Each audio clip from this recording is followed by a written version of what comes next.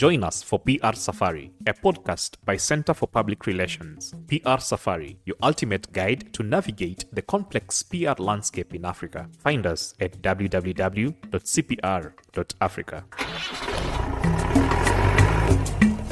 Hello, my name is Chris Wangalwa. Our guest today is Gilbert Wangalwa. Gilbert is the Deputy Country Director at Amref and has immense experience in monitoring and evaluation. This conversation will go a long way to help us understand how to achieve impact. Inputs, I look at it in terms of the resources you have.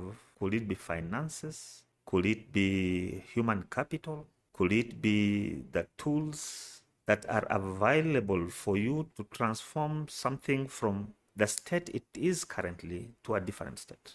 When you transform whatever you intend to do, it goes through a process. In health programming, we refer to them as activities. For example, if I want to develop the capacity of community health workers, I need finances to train. I need the technical expertise to train them. I need curriculum to train them. I need time. So those ones I refer to them as inputs. Now, the process of translating that community health worker to be a very knowledgeable community health worker, I could say I want to coach them. It becomes a process. I may want to do peer-to-peer learning, exchange, cross-learning. It is a process because I'm using those inputs for that process to happen. Now, at the end of processing, there is an output. The end of the process where I'm now talking at the community health worker who has undergone training and completed, then that one becomes an output. And I can count 20 of them went through the training. That is what distinguishes between input, process, and output. Okay. And that is where the monitoring ends. Monitoring ends there because that is what you and me can be able to influence. You can physically count and attribute the results from the inputs you put into it. Now, beyond outputs, we go into evaluation. Anything that you cannot influence, it could be knowledge, it could be behaviors, it could be attitudes. The only way for you to measure that change that happens beyond outputs, we do an evaluation. You are doing an evaluation because there are very many other contributing factors that can inform change of behavior. Yes. Not necessarily because of the resources I put there. And evaluation now happens in the population. So we only assume that because of the inputs I put into this, then there are likely changes in the behaviors. And I want to give you a practical example here. Kindly. I can train new Chris how to use a condom. Proper use of a condom. It's not the best example, but it works. Yes. It works. But beyond training you, I can say I trained one person on how to use condom. That's an output. But in terms of using that condom now, when you are at the household level, effectively using that condom, I cannot be able to count it.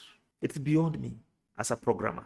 It's a behavioral thing that I have only to use an evaluation to be able to attribute the sensitization or the training I gave you to be attributed to me. So I try as much as possible to eliminate other contributors or attributors that has made that change to happen. So you're saying that I can't wake up one day and say, because I was running a program at this particular time and everything is now rosy and the results look good. It could be that there were other people doing it or there were other factors. There are very many. For example, using that same example of a condom. Yes. As much as I do the training and give you condoms, probably the government comes up with a policy and say condoms are now free. Okay. Then you'll see more people using condoms. And you cannot say that it's now because of the training that I gave you that is contributing to those positive outcomes. So there are many other factors. So depending on how an evaluation methodology you use that can be able to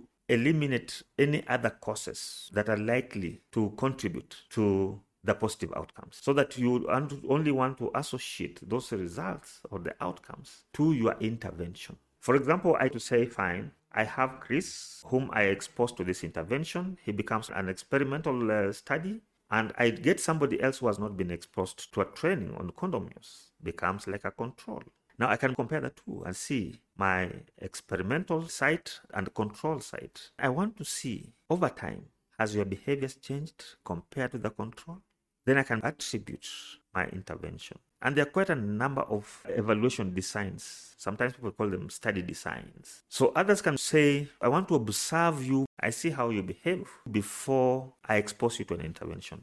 After some time, I expose you to the intervention. I give you some time, then I observe again. So it's a pre, intervene, and post. I could also look at a longitudinal study. Observe you over time as I continue exposing you to this intervention. I observe, but gradually I can see with the repetitive exposure to this intervention, there is change in behavior or there's no change in behavior.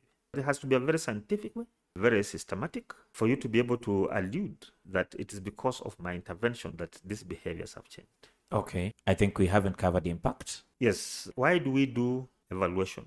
We want to measure outcomes and we want to measure impact. If you want to measure outputs, process, and inputs, we use a monitoring. Outcomes are like short, mid-term results that we want to see, change in knowledge. But you see behaviors or some things happen can only be realized over a long time. And sometimes you say before 5 years, you may not be able to see change in impact. This is long term.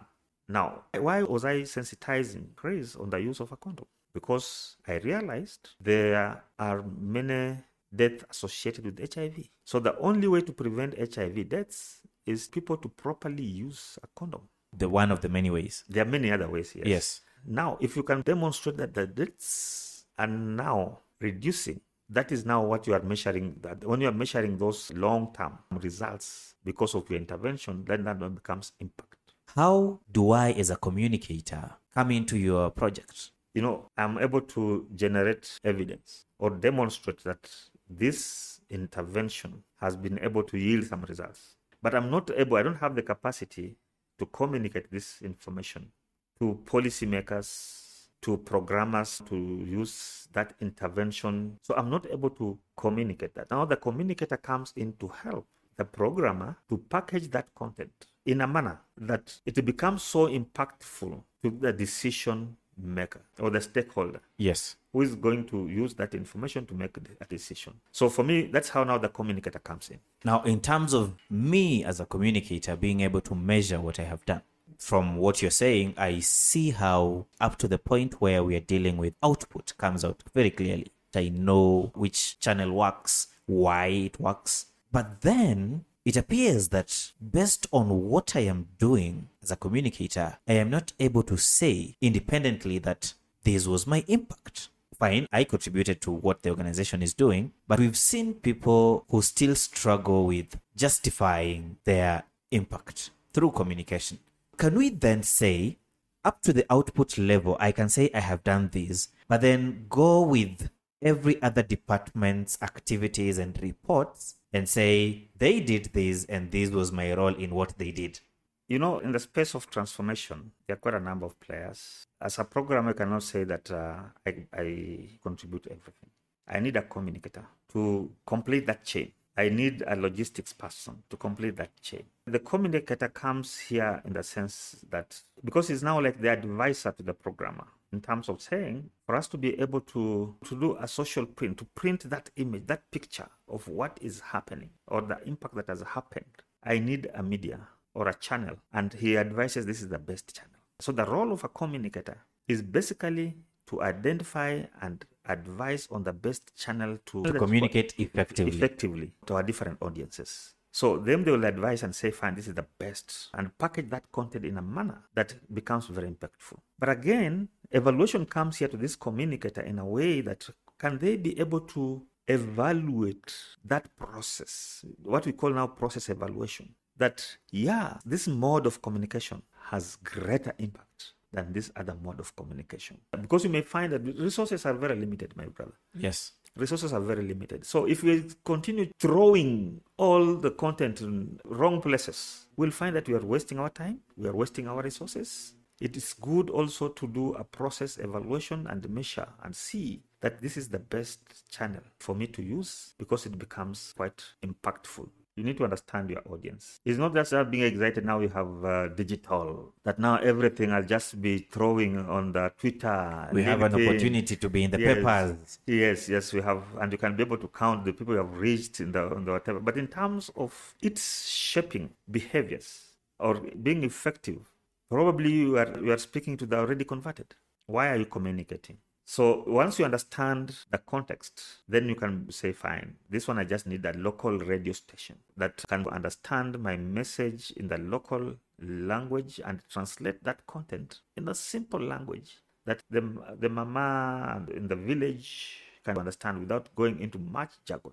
Or you may be able to say, fine, I'll confine to the jargon because they understand the jargon. Tell me about MEL, monitoring, evaluation, and learning.